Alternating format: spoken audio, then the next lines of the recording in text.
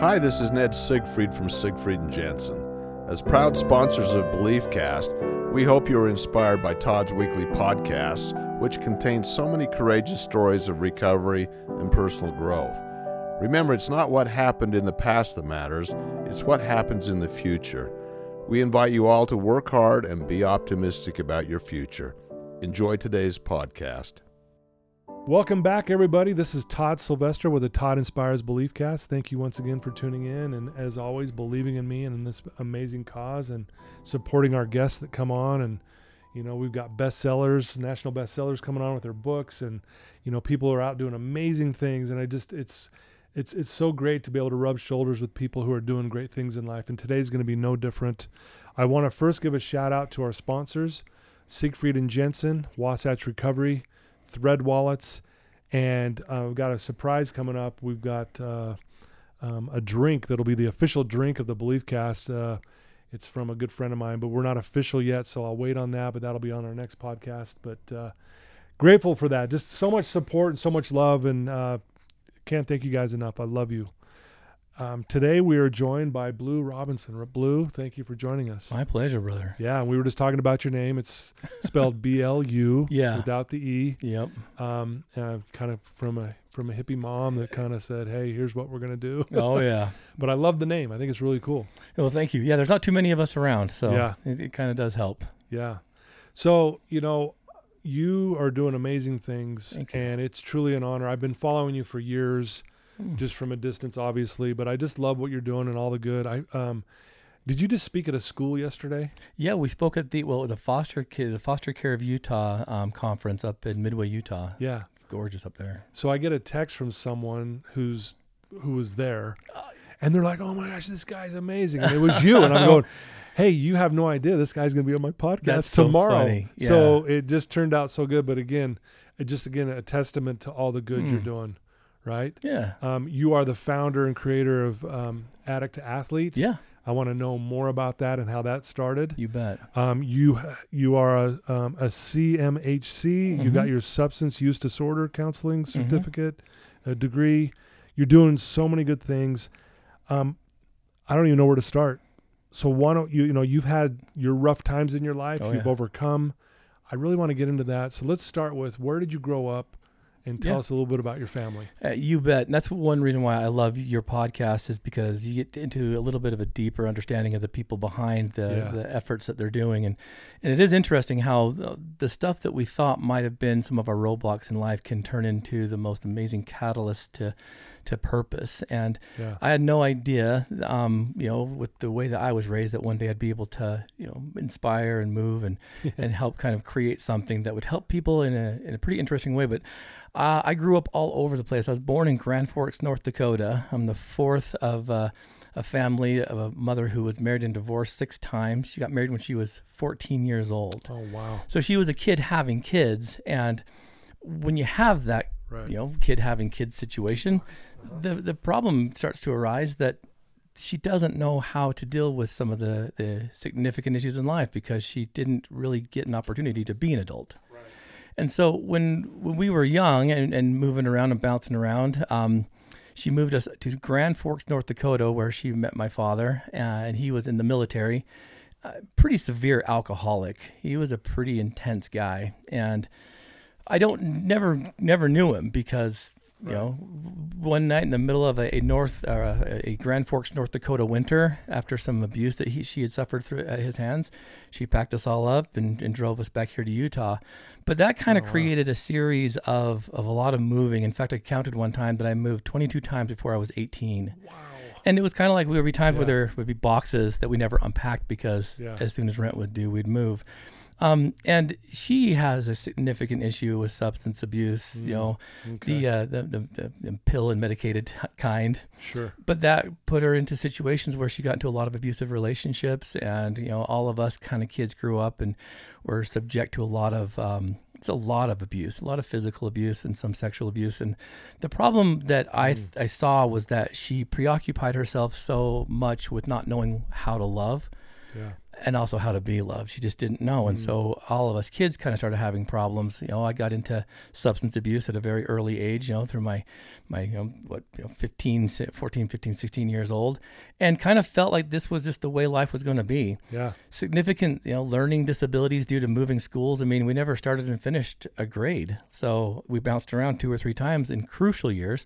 So I remember one time, going to school and learning, 1 times tables, 2 times tables. Then we move and they're on, 7, 8s, and 9s. And I'm like, wow, yeah. So I've always had a significant issue with mathematics and stuff, and kind of typecast myself into believing that I would be following the same shoes. It'd be marriage and divorce. It'd be, whenever there's a problem, run from it. My oldest siblings followed that same pattern. They all struggle with addiction. And when I was 21 years old, I had what I call a rock bottom. It was February 9th of 1996. And I decided, game over. Like, I don't want this, right? I'm done.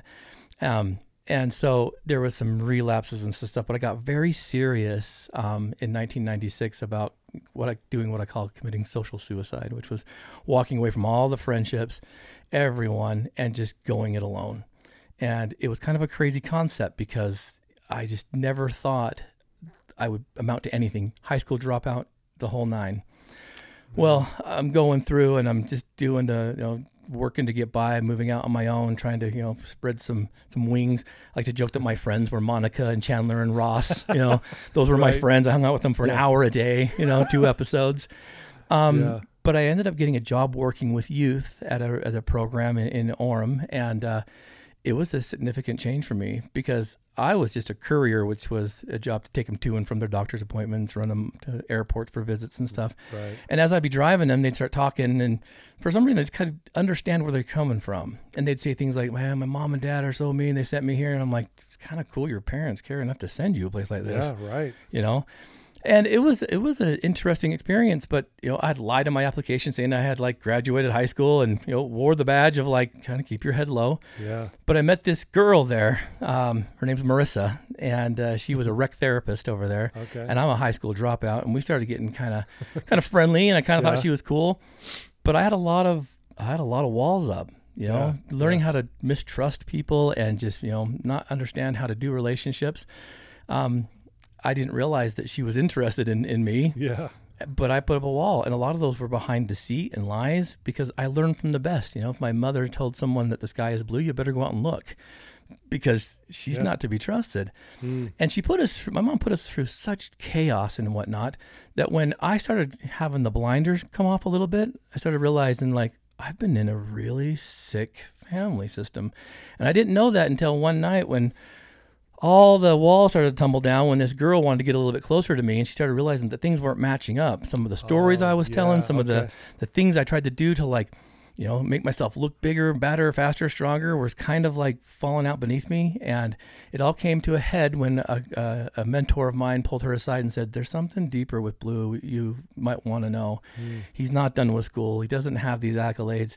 And she questioned me one day while we were dating, and she's like, "You need to get some help." So I went into a therapist. My mentor, I didn't know what this was back then, but he was something called a bishop, and I had no idea what that was growing up, right? Right. And so he said, "Hey, I've got this thing. I want you to go to BYU Social Services or Elias Social Services and go to this therapist." So I go sitting down in the therapist's office for the very first time. And I wish I could find this guy. His name's Arlen. I wish I could find him. I don't know who he is, but if he's listening, I want to find him. Yeah. Because I told him my whole story. And at the very end of that first session, he said, "I know what's wrong." He's like, "You don't really know who you are." And I'm like, that is the stupidest thing I've ever heard. So I got up and I walked out, gave him the "Good day, sir." Yeah. Went back to my fiance's house at that time, Marissa, and I said, "Well, I'm done." She's like, "What do you mean you're done?" I'm like, "One session, completely finished." Yeah, I'm good. And she's like, "What?" And I'm like, "Well, really, it's a rhetorical question he asked me. It can't be answered. I think it's dumb." What did he ask you? He wanted to know who I am. No one can answer that. And she said, "I can." And I'm like, "Oh, really? Who are you?" Trying to be snotty. Yeah, right. And she did. She started telling me everything that was her morals, her values, her beliefs, her dreams, all these things. And I'm now sitting here as a 21-year-old thinking, what is this? I don't have, and it kind of shook me a little bit. So I had to go back and apologize to Arlen and be like, okay, I guess I need help. And just by me venting to him and being able to let go of some of this stuff and realize that I was severely abused, carry scars on my body from abusive stepfathers and whatnot. And so when we told the therapist I'm going to get married, he's like, you might want to bring her in. And I'm like, no, you're going to talk her around and marry me, right? Yeah. But she came in that first year of our dating relationship, her and I were completely like doing therapy. It was one of the best things. So we never had the honeymoon period and then the masks come off. All that stuff happened beforehand.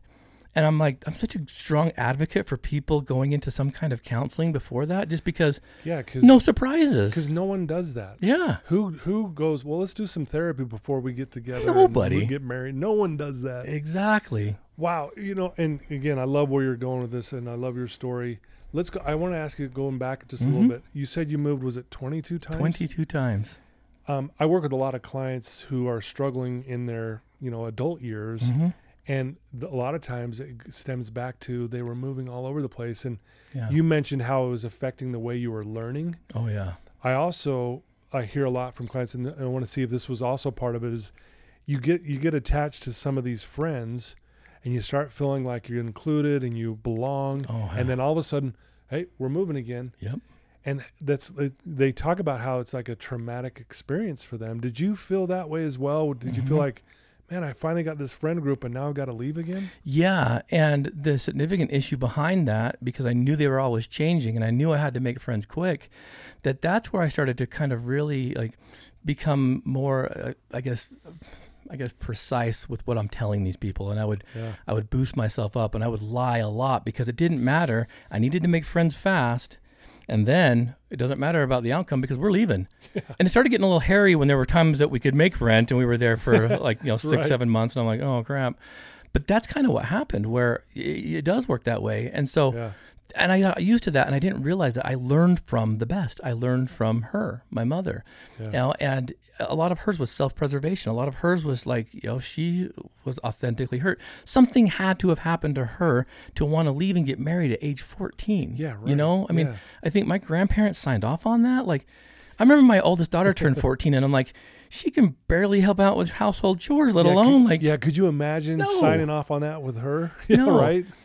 My mom passed away last August. And unfortunately, because of the situation, we didn't have a good relationship. And it took about a week and a half before I even realized she was gone. No one really told me. Wow. And I saw a picture of her as my sisters were going through some of their stuff that wedding day, and she looks like a baby. And I'm holding that, and I'm thinking, what really happened in her home?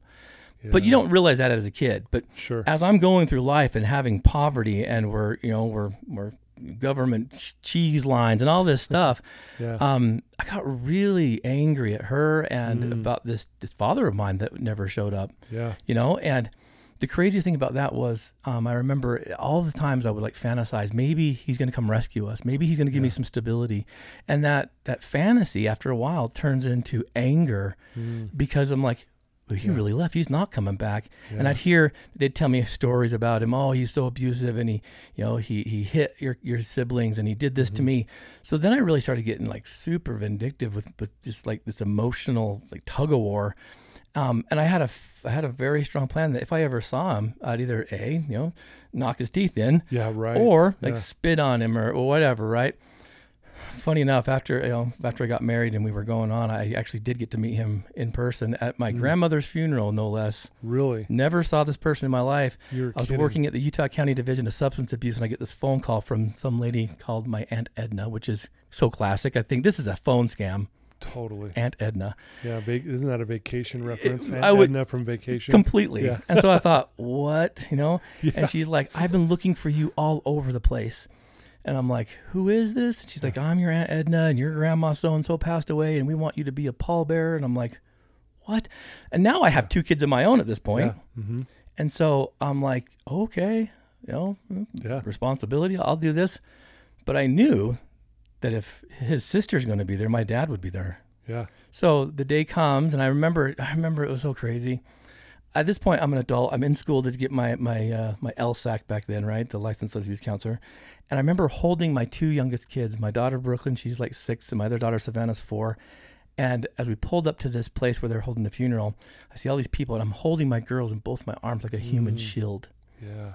And I come walking in, and I'm seeing all these people. And Edna comes bouncing down, and she lives up to her name because she's this wiry, energetic woman. Right. And she's like, I'm your aunt, and this is your cousin's son. These are people I've never seen before. Yeah. You know, and I'm like kind of blown away. And almost like the Red Sea, as I walk in, I see Grandma there. I'm like, I don't know who she is. Yeah, right. These people split, and there's this guy in front of me. And I knew that's got to be him. Oh, that's got to be my father. So wow. I walked up to him, and I put my girls down. And in my head, I'm thinking, get your fist ready. You know? Oh, you go really ahead, thought that. Go ahead and get the phlegm up. You can spit on him. Like, tell him all the stuff that you wished he would have done, and then all that. Because that anger fueled my addiction. Yeah, yeah. Right? It's like I could blame my substance use on poverty, on abuse, on neglect, all that stuff. I had great excuses to use. Wow. And as my brain was contemplating how we're going to hurt this guy, I reached my hand up and shook his hand. And I said, it's good to meet you. And I remember I'm like, what are you doing? Now's your time. But it was good to meet you. And it was instant forgiveness. And really, that's a hard thing to understand. It's a hard thing to wrap your head around, because you can read books on forgiveness and we can teach it. But when it really happens, it's so universally personal that like it's hard to explain. I can't really tell you, because walking into that, I was going to tell him off. Yeah, you were going to punch him. And in a moment, it was gone. And wow. They have the funeral, and at the very end, he walks up to me and he says, he's like, I really want to get to know you. And I said, that's okay, because I don't need you. I have a family of my own. I'll be 2 beautiful little girls there. And I said, but if you want a relationship with me, here's my number. 2006, never heard from him again. Really? That was our only interaction. But I felt like it was done then. Yeah. And my kids growing up now, they'll never understand like the significant pain that I went through. They'll never have to understand what that feels like. And to me, that's just enough of a badge of honor than having the traditional relationship. I'm like, absolutely. I want to teach them. Absolutely. And you broke the cycle, if you will. Yeah. Like, because you said growing up, you were like, I'm destined to be poor, divorced, drug addict. I mean, all the list goes on, right? Yeah. And you go through some of those things because you're struggling, but yet you get through this and you break the cycle. And I've heard, I don't know exactly how it's said, but like breaking cycles of generational dysfunction is the single hardest thing any human being could ever go through. I believe that. Right? And 100%. you're living it. Yeah. And wow, what an incredible story. I mean, I really felt when you said, hey, nice to meet you, I want to shake your hand kind of thing.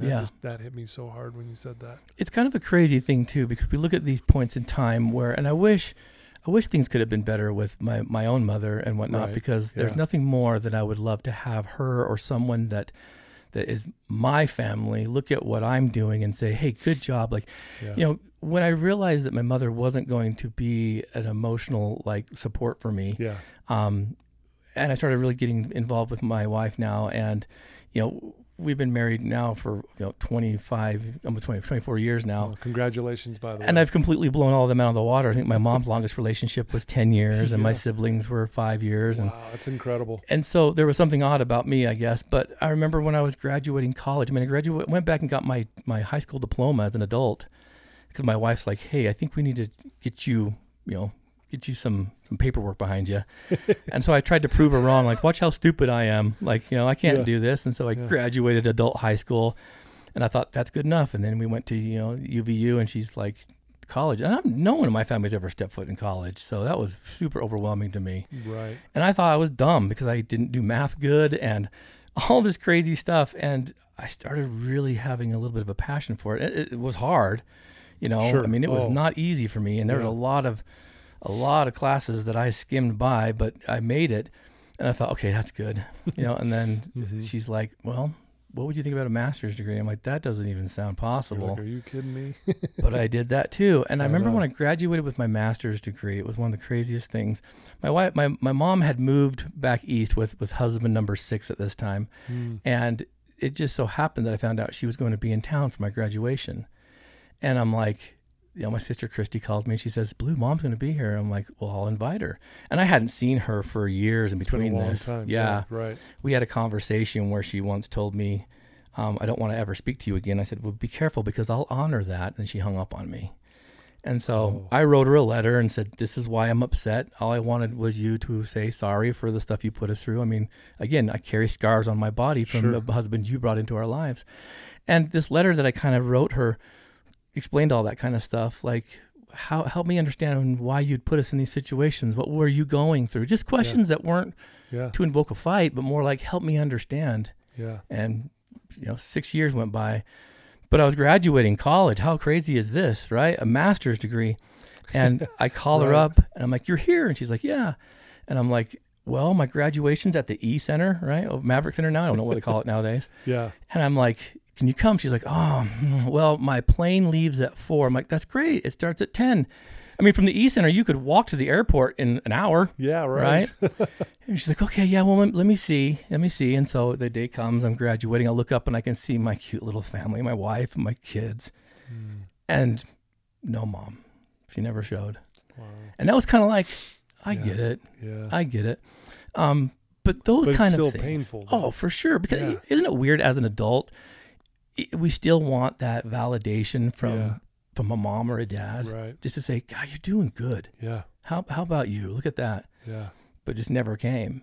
And so it was kind of a sad thing because when I drew that line and that boundary, because she was, not really emotionally safe or really able to have a relationship, it just, took off. And the sad thing is she never got to even meet my youngest son. Like she never even got to see him. Wow. That is sad. But I wanted to do the exact opposite. And I think because of that, we've been able to have an amazing relationship with my kids. I love being able to know them. And they're all getting older now. My oldest is 20. My youngest is 13. And it's just wild, like the relationship that we have that they never did. My biggest fear is that my kids won't understand that wasn't easy for me. I didn't know how to be a dad. That was a scary thing. Sure. I mean, when I first had my daughter, Brooklyn, my oldest kid, I'm walking around with her on a pillow. She's newborn, and my wife's like, they're kind of rubbery. You're not going to hurt her. And I'm like, I know, but dads hurt kids, right? And I'm thinking, how can I hurt? Wow, it was just a subconscious thing. Like, I don't want to hurt her. Yeah. And so it was kind of one of those things like, oh, I guess I can hold her. And I can't, because I'm not going to hurt this kid. I mean, but I was scared because I had really crap examples of father figures. And so a dear friend of mine said, Blue, you just do the opposite of what you were taught. And I've always kept that close to my heart. And so that's kind of the turbulent childhood in a very, nutshell version. Nutshell, yeah. There's a lot of stuff going on still behind the scenes. You're obviously not able to share because of timing, but thank you for being vulnerable. I can imagine, like you said, when you were a father for the first time, it's almost like, man, you even said it, dads hurt kids. Because that was your experience. Absolutely. But yet, what I found interesting, and it chokes me up to even think about this, you're carrying your baby, your child around on a pillow. Yeah. Because even if you really thought that that's what dads do, you were proving to yourself, I'm not going to be that dad. Yeah. I'm going to be the dad that actually is going to be overprotective of anything. That's true. That's a good way to put it. And that's funny because I have been too. I'm like, I've really been that person for them, and we have a great relationship. But I'm a big believer that life happens for us. And as I'm hearing your story, and we're going to now hear I want to hear about Addict to Athlete. Yeah. How that even came about. It's a crazy story there too. Absolutely. So let's tell our listeners what that is. Those that may not hear, know about it, and then kind of how it came to be. Yeah. So Addict to Athlete kind of stemmed from a necessity, really. I was working as a therapist for Utah County, and I was noticing that all of our drug court clients, they were responsible to attend their IOP and GOP sessions with me. Okay. And so that usually started at 9 in the morning, went till noon. And then they'd have to go talk to their drug court supervisor. Yeah. And that would be another hour. And then they'd have to go check in with their probation. And then they'd have to go and see the judge once a week. And then they had to go to work. And then they had to be assigned to 3 outside community meetings every week, too. Mm. And so we'd hand them these little slips, and they'd have the chairperson of the 12-step meetings kind of sign their sheets. And I, when I first got into it, I'm like, this is, you guys have a very well-rounded, recovery program going here. Well, not too long after I started, I noticed a couple of my clients were huddling around the back of a pickup when I came back from lunch once. And I kind of snuck up behind them and like, what are you guys doing? And they're like, jump. Turned around to see me, and if you could believe this or not, they were forging their sign-off sheets to turn in. Like, they didn't attend these meetings. And Surprise, yeah. Right? I'm like, what are you guys doing? I'm like, this is super addict-type behavior. Yeah. And they're like, well, Blue Coot, we'll be honest with you, man. Like, he's like, I don't have time. And I'm like, well, whenever someone says that, that's a lie. We always have time. What's your priority? What's the priority? Yeah. And one of them kind of was like, it's not a priority of mine. And now I'm thinking, well, it should be, but I'm in my mind says you should be. In my therapist's heart, I'm like, they're right. Like, this is kind of weird. Like, we're occupying so much of their time, and my whole goal is to help them become these role models, these parents back to their kids or their families, but they have zero time with them. Yeah. And then if they have to go somewhere that's not working for them. So I was thinking about that for a while, and I know that for me, mountain biking helped get me recovered. When I started working at that job as a courier, I started having this funny little thing called money because I wasn't spending it on stupid things. Right. And I earned enough money to like kind of get a little nervous with it. When you're in early recovery and you have all this cash, it's not a good thing. Sure. And it's funny because this is just, natural thinking, but I'm like, I went to the bike store in Provo and I handed them this big thick wad of cash. I'm like, what can I get for this? And they're like, we'll show you. Yeah, they're all excited. Yeah, and they hooked me with this amazing mountain bike, and I was so excited. I took it home, and it was wall art. I didn't know what to do. Yeah, I didn't want the money, but I had this amazing mountain bike. And then one day, I got after hanging out with my friends for that hour, I just got on and started riding it, and I started riding around the foothills of Springville. Got kind of deep up in this weird place in the mountains, trying to ride my bike. And these guys come down, and they're like on their mountain bikes, and they look at me, and they're like, dude, are you lost? I'm like, yeah, in a lot of different ways. Yeah. I had like a cut-off shirt, Levi jeans, flip-flops. I mean, no helmet, nothing. They're like, well, follow us. We'll take you down to the trailhead, because I didn't really know. So I was watching them. We're going down. Yeah. And at the very bottom, one of the guys looks over and says, look, we come up here all the time, and we'd be more than happy to show you around up here. It's like, but first, get a water bottle, get a helmet, right? And get some shoes, because, and I'm like, flip-flops aren't going to cut it. No, Yeah. And I'm like, helmet might be a good idea. I love it. And so I went and bought a couple of mountain biking magazines, started reading about it, got all the cool stuff, and I kind of felt like, man, I'm a mountain biker now. And that hit me pretty hard. Like, at that program I was working with youth, I used to take them to their 12-step meetings, and so I sat through hundreds of 12-step meetings as a staff, not telling anybody about anything, but listening. Yeah. And I really have a soft spot in my heart for the steps. Sure. There's some things that I'm like, I can understand, And so when I felt I was free in the mountains and riding this bike, I started realizing this principle that I carry today, which is movement equals healing. And instead of just sitting talking about it, like our bodies are designed to move, we've got to move. Yeah. I started turning into a mountain biker. I no longer said, hello, I'm Blue, I'm an addict. Now it's, hello, I'm Blue, and I'm a mountain biker. I love And I kind of started thinking about this, like if it helped me, maybe something like that would help them. I got into running with my wife's father. He was a big runner, and I thought running was for criminals, but it's an easy thing to do, right? Totally. And so I started running with him. I proposed this little idea with my bosses, Bruce Chandler and Richard Nance. I said, I want to take a group of people and just train them for a couch to 5K. It's a little train for a race that was literally right outside our group room on University Avenue. It was called the Chase the Mayor 5K. They give Mayor John Curtis at the time a 2-minute head start, and then the athletes would chase him. I actually know John really well.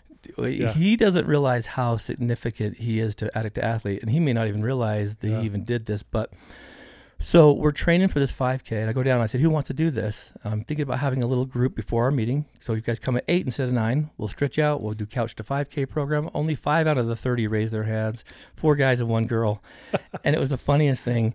So we start training, and as we're training for this dumb little 5K, right, all of a sudden they start talking to me a bunch more. We're running, and they're like, Blue, I've been thinking about my probation officer and what he said, or I've been thinking about like my relationship with my dad, and we're having therapy sessions as we're running. Yeah. And I'm like, why are you guys talking to me about this stuff out here, but not in my awesome feng shui office? Like, right. I'm like, this is public.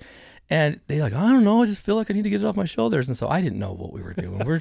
I'm just training them to run this 5K. Yeah, right, yeah. The day finally comes, and all their families come to watch because they're like, there's no way these guys are finishing this race. Yeah. They came to mock them, all right? Yeah. So there's the race. Right before they started, one of our guys, Tyson, one of my original athletes, he gave everybody a T-shirt that said "Addict to Athlete," and I'm like, "Ooh, are you sure you want to wear this?" Because remember, this is 2011. Yeah. And I'm like, totally. I've been told that it's anonymity and you keep it quiet, but they're like, we're proud of what we're doing. We want to show people who we are. Yeah. I'm like, okay. So we put these Here we go. Addict to Athlete Racing for Our Recovery shirts on that they just made out of clip art. Those are the most hot shirts now. I mean, that's like one of them belongs in the Smithsonian. I swear people want those so bad 'cause it's so funny. They give Mayor John Curtis the go. 2 minutes later, the whole pack chases him down, and all but one athlete caught him. But the coolest thing happened, and this is why I don't think John realizes the magnitude of what he did. And I've been trying to get him on my podcast too. But as the first athlete passed him, John's like, hey, wait, what? Addict to Athlete, what's that? And Tyson, one of my original athletes, then got to have a conversation with then the mayor of Provo about his heroin use and about this new thing he's doing. And I got thinking, I wonder if he thought, I'm getting beat by a heroin addict? Like, what? Like, he caught me? Yeah, right, yeah. I could only think of that. But he kind of made mention to that of a few other athletes that caught him. And, I'm sitting at the finish. They all come in. We're cheering. They had this huge, like, big boost of like, wow, we're doing something. These strangers are cheering for them just because they ran. They felt so good, and their families were proud of them. And it was just kind of a cool feeling. So I thought, okay, cool, one and done. That was awesome. Yeah. Well, Monday rolls around. I get a call from my boss, Richard Nance, who says that the commissioners heard about what we did. And I thought, oh, crap.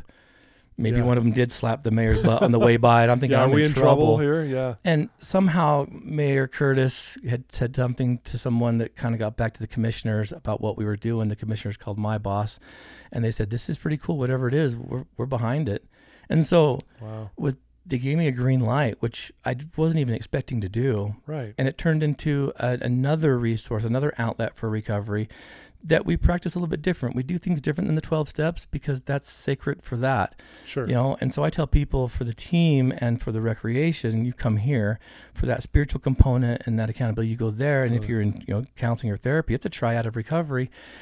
We don't call ourselves addicts. We know it's a part of us, not who we are. And that was kind of a rough one in 2011 to help people understand, just to broaden their horizon. Yeah, I love it. Because I'm a firm believer, whatever comes after the I am is your absolute truth. And so it's got to be something positive. Amen to that. So that's kind of how it started. Now we have about 7 chapters in Utah. Got a couple thousand athletes. We're outside of Utah now. We're at the state prison doing all kinds of stuff. Wow, congratulations. Yeah, thank you. It's amazing. Yeah, simple little thing, a simple little idea turns into this. Yeah. It's amazing how that works. I'm a big believer too that when we're doing the right things, good things start to kind of fall into place. Absolutely. And you had this great idea to help people, and you were just doing your part of, hey, trying to help some people, and look what happened. And look what you're doing today. I love it.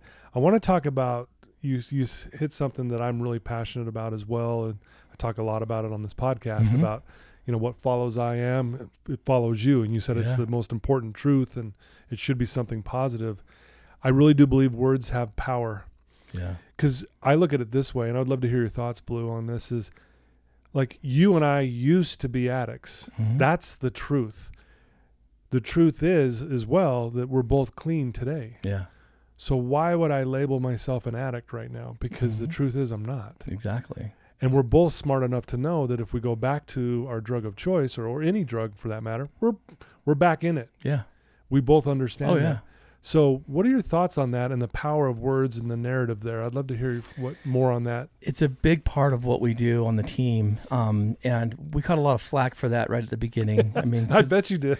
and I love it. And I love it though too. I was talking to Mary Jo over USARA over at one of the recovery days, and she introduced me to somebody and said, Blue and Addict to Athlete kind of led led the first wave of these community support groups outside of that. And I thought that's such a humbling thing to say. Totally, yeah. Because when I started teaching, like, guys, there's more to you than this, it was not easy for them to comprehend because they've kind of been told that that's what they are. And I'm like, well, I understand that, but I'm a convert to the church, and I didn't realize the magnitude of again, not knowing who you are, right? Right. And as I kind of grew into myself, I started realizing that we have to be careful with labeling ourselves with something negative. Now, we've got to know it exists. Sure. Like you said, sure. we have to recognize that. But it's a part of us. It's not who we are. So now I was an addict. Now I'm a mountain biker. Now I'm a runner. Now I'm a husband and a father. To prove the Lord has a sense of humor, I got called to serve as a bishop, but I'm like, I have no idea. I'm only a convert to the church. I don't even know what this is. And so boy, anything's possible, right? I'm telling you.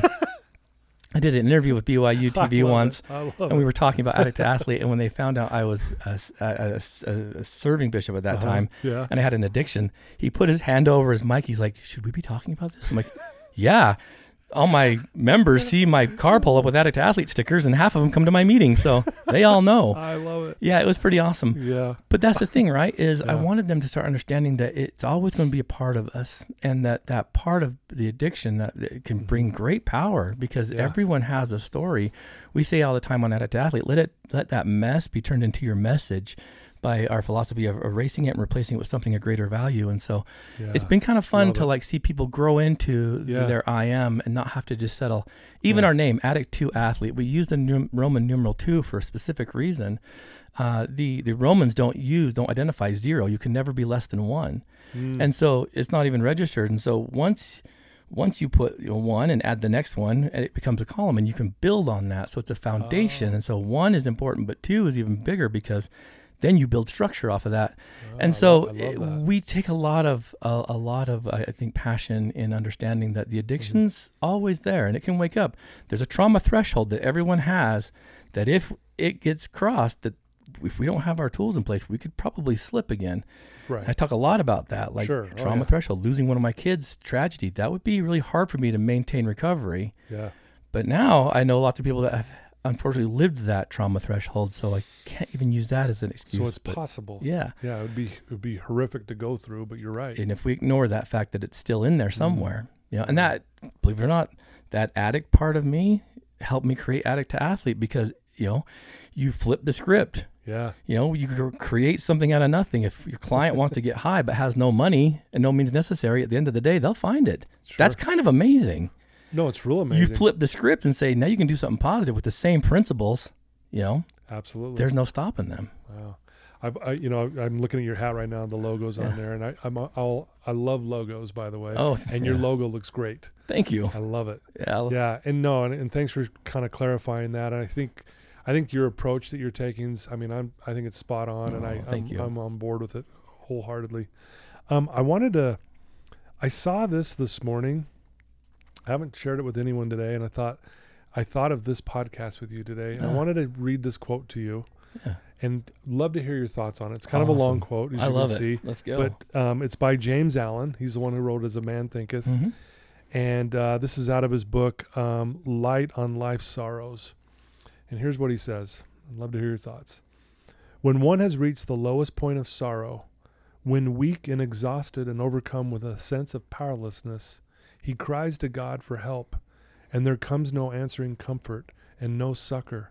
Then, discovering the painfulness of sorrow and the insufficiency of prayer alone, he is ready to enter the path of self-renunciation, ready to purify his heart, ready to practice self-control, ready to become a spiritual athlete, and to develop that divine invincible strength which is born of self-mastery. Oh, man.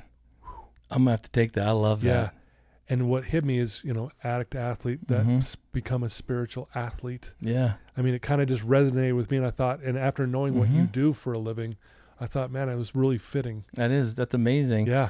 There's a lot of power behind that. Thank you. I will keep this. There's a lot of power behind that. And I think, the premise of addict to athlete, one of the first things we wanted to do was help change the public's perception on who these folks are. Yeah. Like, they're amazing people, and everyone has someone that struggles. Everyone does. Yeah. And so, when we were able to start moving into these situations by which they can, start feeling the power that they have by moving amazing things started to happen. Yeah.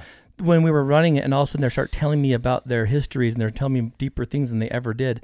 I thought I was breaking ground on new techniques, but really that spiritual awareness they were having by movement, left-right brain stimulation, which ended up being EMDR therapy. I'm thinking I'm creating this whole new path of like, I'm like, we're talking, we're processing. Totally. I go to get trained in EMDR therapy for trauma, and I'm like, oh, it's already been invented.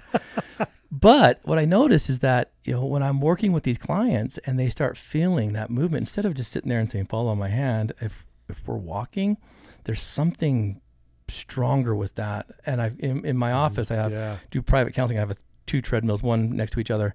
And I've been doing some studying on like, which is faster, which has a better grasp and better hold. And I'm noticing that the people that are walking, A, they don't realize that it's happening. They just are walking. But B, it seems to take hold quicker because the awkwardness of it is gone. And so when I read this, the whole principle and foundation of Addict to Athlete is to show them like, you've got to move. Yeah. You can't just stay idle. You have to move. There's movement and healing and movement. I love this too, because I've seen people that have conquered these incredible races, ultra marathons, right? And we got some flack from that at first. They're thinking, you're just erasing their addiction, but replacing it with a new one. And I'm like, well, I'd much rather have them be addicted to 5Ks than heroin. Exactly. But, I get where you're coming from. And balance in all things. I understand this. And so we practice a lot of those principles. Sure. But I've watched my athletes. There was one young man who was just running up these hills, just crushing them, and he'd pass people.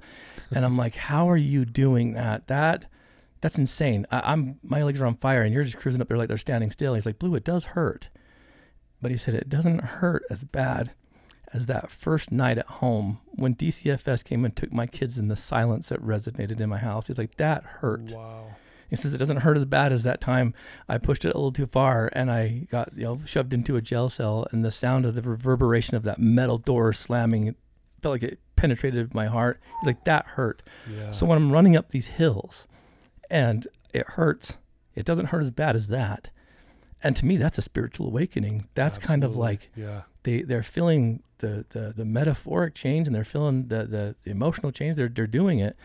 And then they have this line they cross. They get their medal. They have something tangible. And sooner than later, they start coaching the next people. Yeah. And that's kind of what happens. I mean, Addict to Athlete, we want people to get into that situation where they can feel like they can train and coach the next. Yeah. I get emotional. The next one's coming up, because that's where the team cohesion comes from. So it's a powerful quote, and it does purify heart and practice self-control, because as one of my clients discipline would say, that's a smoke hammer. Yeah, I like it. Right? Absolutely. Yeah. Yeah. No, thank you. And thanks for those beautiful words you just shared. And man, you can just tell your heart's in this, man. It's beautiful. Thank you. It really is beautiful. I love it. I want to ask you a question. If someone is listening to you right now, they're in a dark place, they're not sure how to get out of it, no matter what that reasons are that they're there in that dark place, what would you tell that one person right now? I would say it's time to move, and we do it in 3 steps. We hear it every time. We heard it when we were kids. We hear it if we do high school sports, track, whatever. The first one is to take your mark, right? Any race begins with athletes take your mark. There's something significant about taking your place. Ooh. Like being able to move to that spot that is yours. Yeah. And you think about what taking your place, taking your mark is. Maybe that's you getting into that seat in a meeting. Maybe it's, that seat in front of a therapist, or maybe it's the seat in front of someone that you need to have a conversation with. But when athletes, take your mark, take your place, there's something big about that, because there's a spot there for you. Dang, and it's waiting. I love that. You have to move to get there.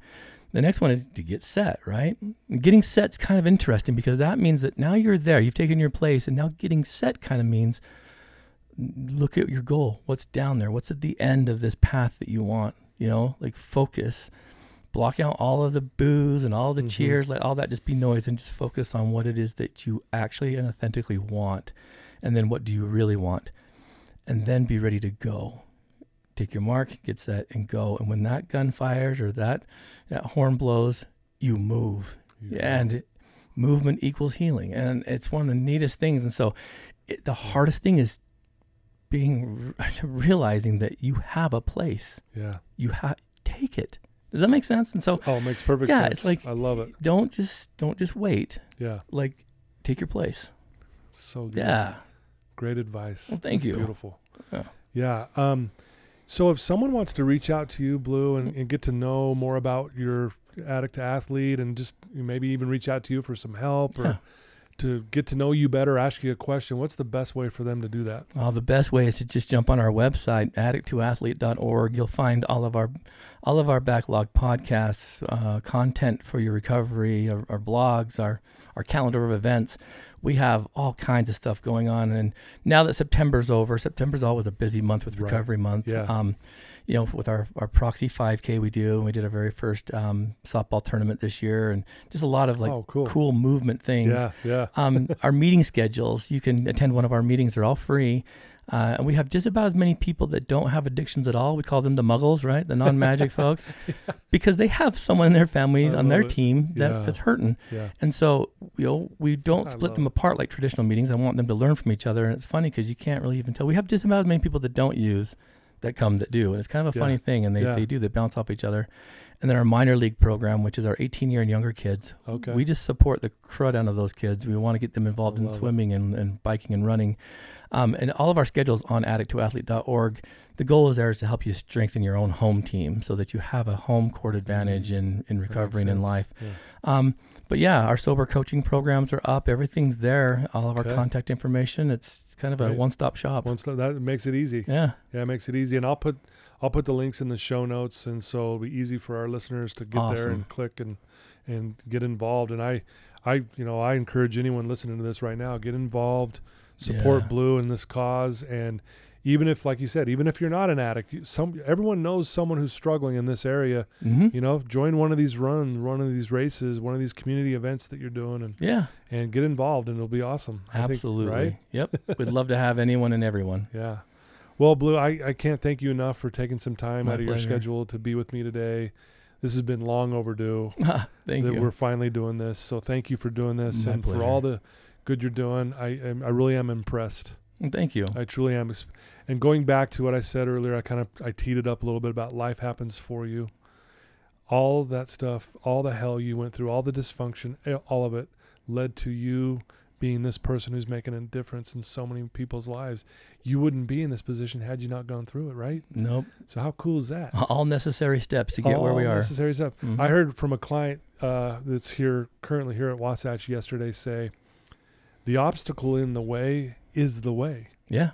And I thought, wow, thanks for sharing. I mean, that just clicked. I'm like, you're right. That's it. Here's your obstacle. Okay, it's in your way. What are you going to do? Yeah. It's like your Spartan races over here, right? Yeah. Mm-hmm. Oh, absolutely. It's all metaphorically connected. I love it. For sure. So, well, you are awesome, Blu. Thank you so much. Right. Blu Robinson, guys. Here he is in the flesh. And I'm grateful to be rubbing shoulders with you. I want to help support any way I can. If you have someone who's struggling with addiction or any reason whatsoever, you're not sure how to talk to them, send them a link to this episode and it'll break the ice. And then you can follow up with them and say, hey, what did you think? What did you think of what Blu said? And then maybe get them out to one of these events that Blu's doing or one of these meetings that they do, just to kind of break the ice a little bit. Introduce yourself to Blu, and obviously you can tell he's a great guy. And, thank you. And so I love you guys. Thanks for the support. Again, thanks to my sponsors. I love you guys. And again, thanks for all your, belief in me. It means more than I can, express in words. So Blu, once again, thanks for all you do. Oh, it's been an honor. Thank you, brother. You bet. Take care, everyone. Thank you.